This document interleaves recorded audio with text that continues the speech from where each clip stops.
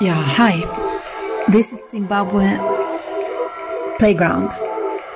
Global impact and local strategizing for climate change, education, and training into the green heart of Zimbabwe. We have to use music, we have to use joy, optimism and hope even in tough times. So this is a test. This is Nkemeta, and I'm part of one of the founders of Zimbabwe Climate and Educational Trust, and also the founder of World Climate School in Norway, in Narvik and the city of Molde. And we're trying to do our best to connect with Zimbabwe and the initiative that we've been trying to do since beginning of January. So this is just like a 1-minute test to see if we can try to make a radio program and podcast this together with music and entertainment and learning. And the most important thing will be to really try to get smart way to use technology and mobile phone. So we're not using the expensive Zoom links too much, but that can be paid by the Zimbabwean diaspora and other people that is in love with Zimbabwe. This for now, be in touch.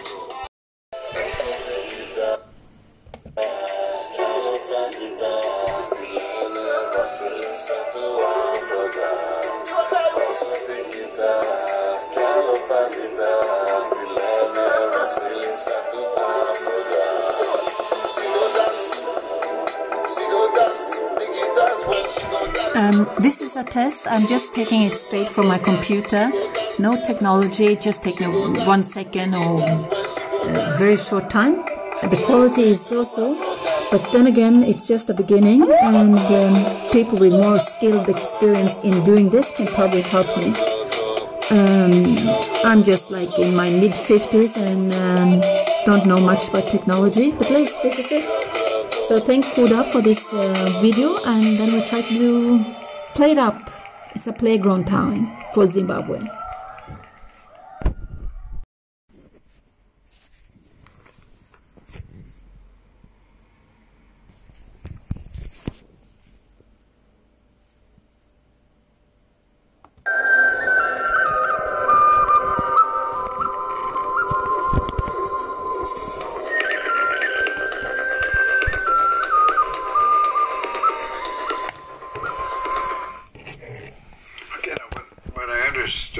What I understood from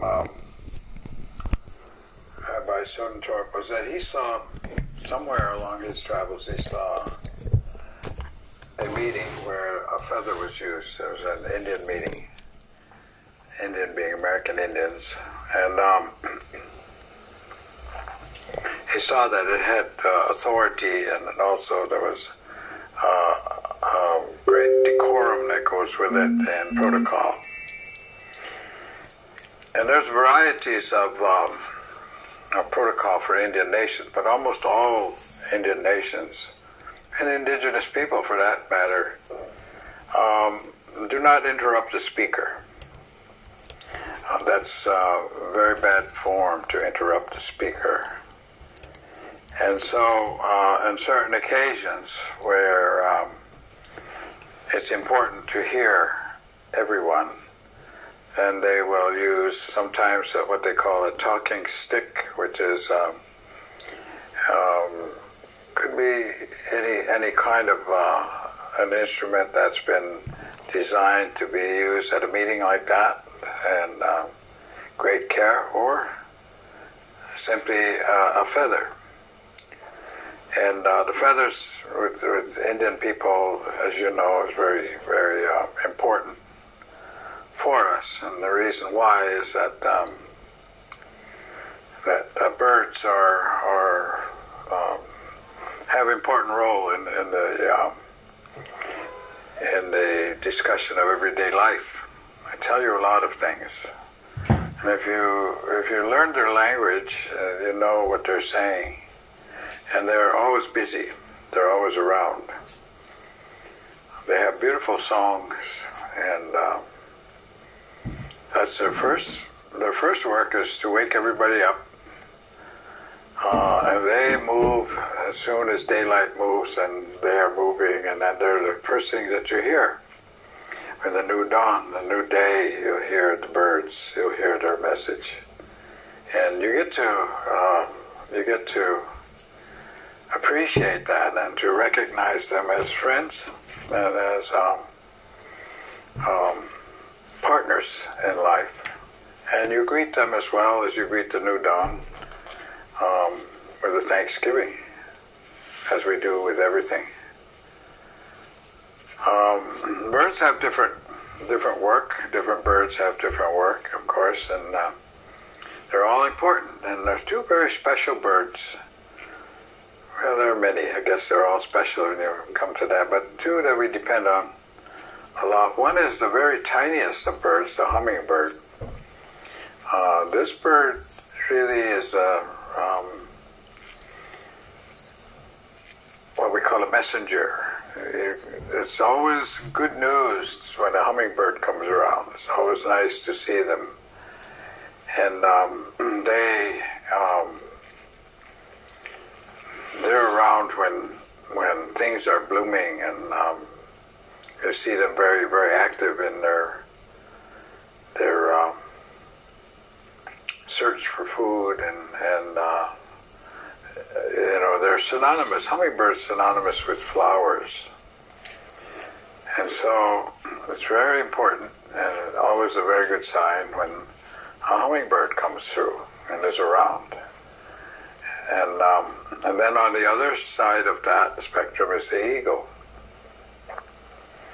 And the eagle in indigenous people is recognized as the leader of the birds.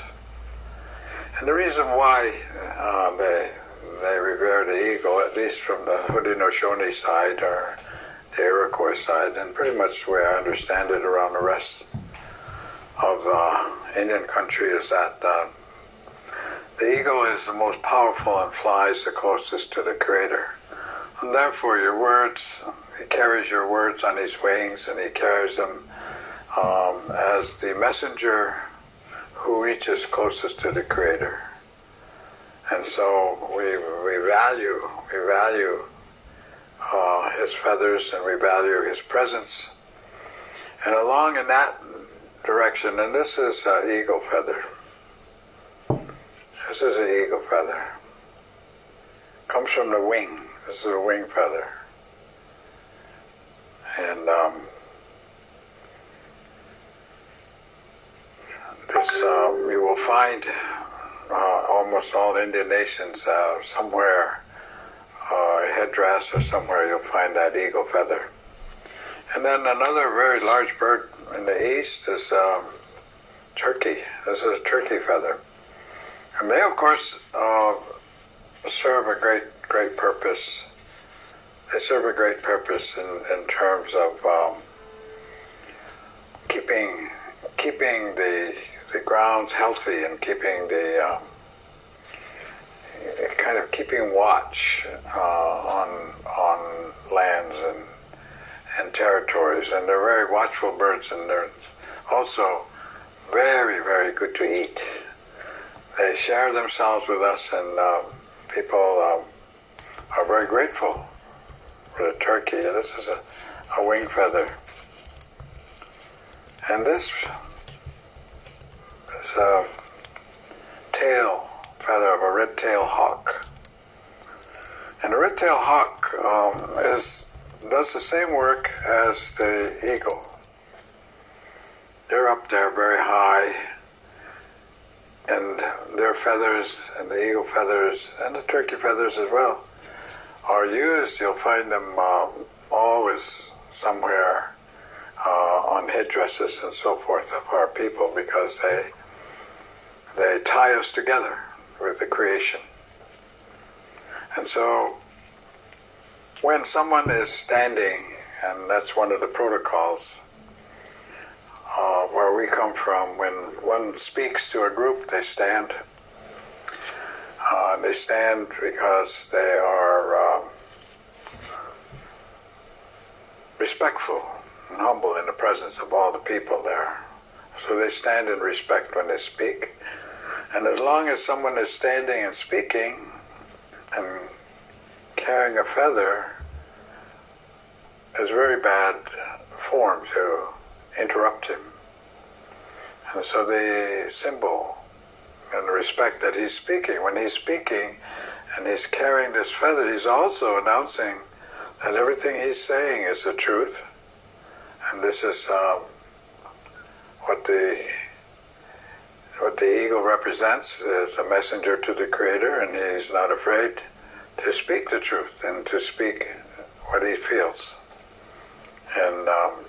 And so when a person is standing, and he's often see this as a leader, he'll be carrying a feather, an eagle feather, and people listen in respect to the protocol, to the person, and to the eagle and the feather that it represents.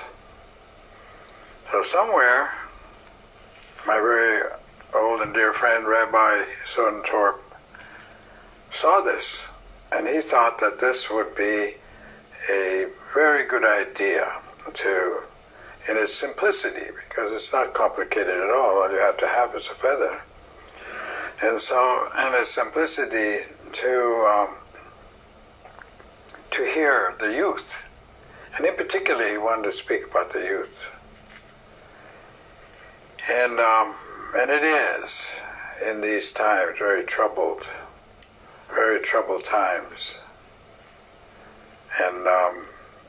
And in particular, the youth are troubled, and they're worried, and they have a variety of feelings. But speaking to some of them,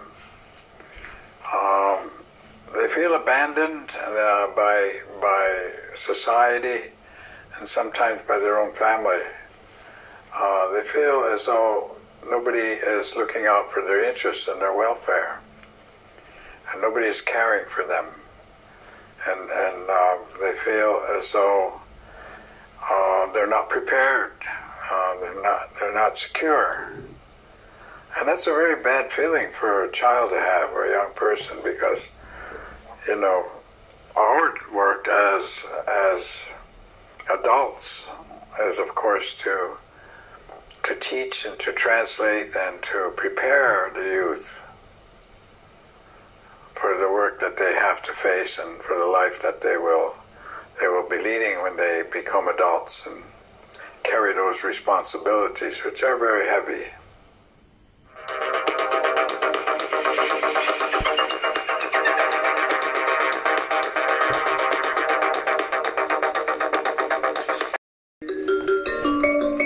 Good morning.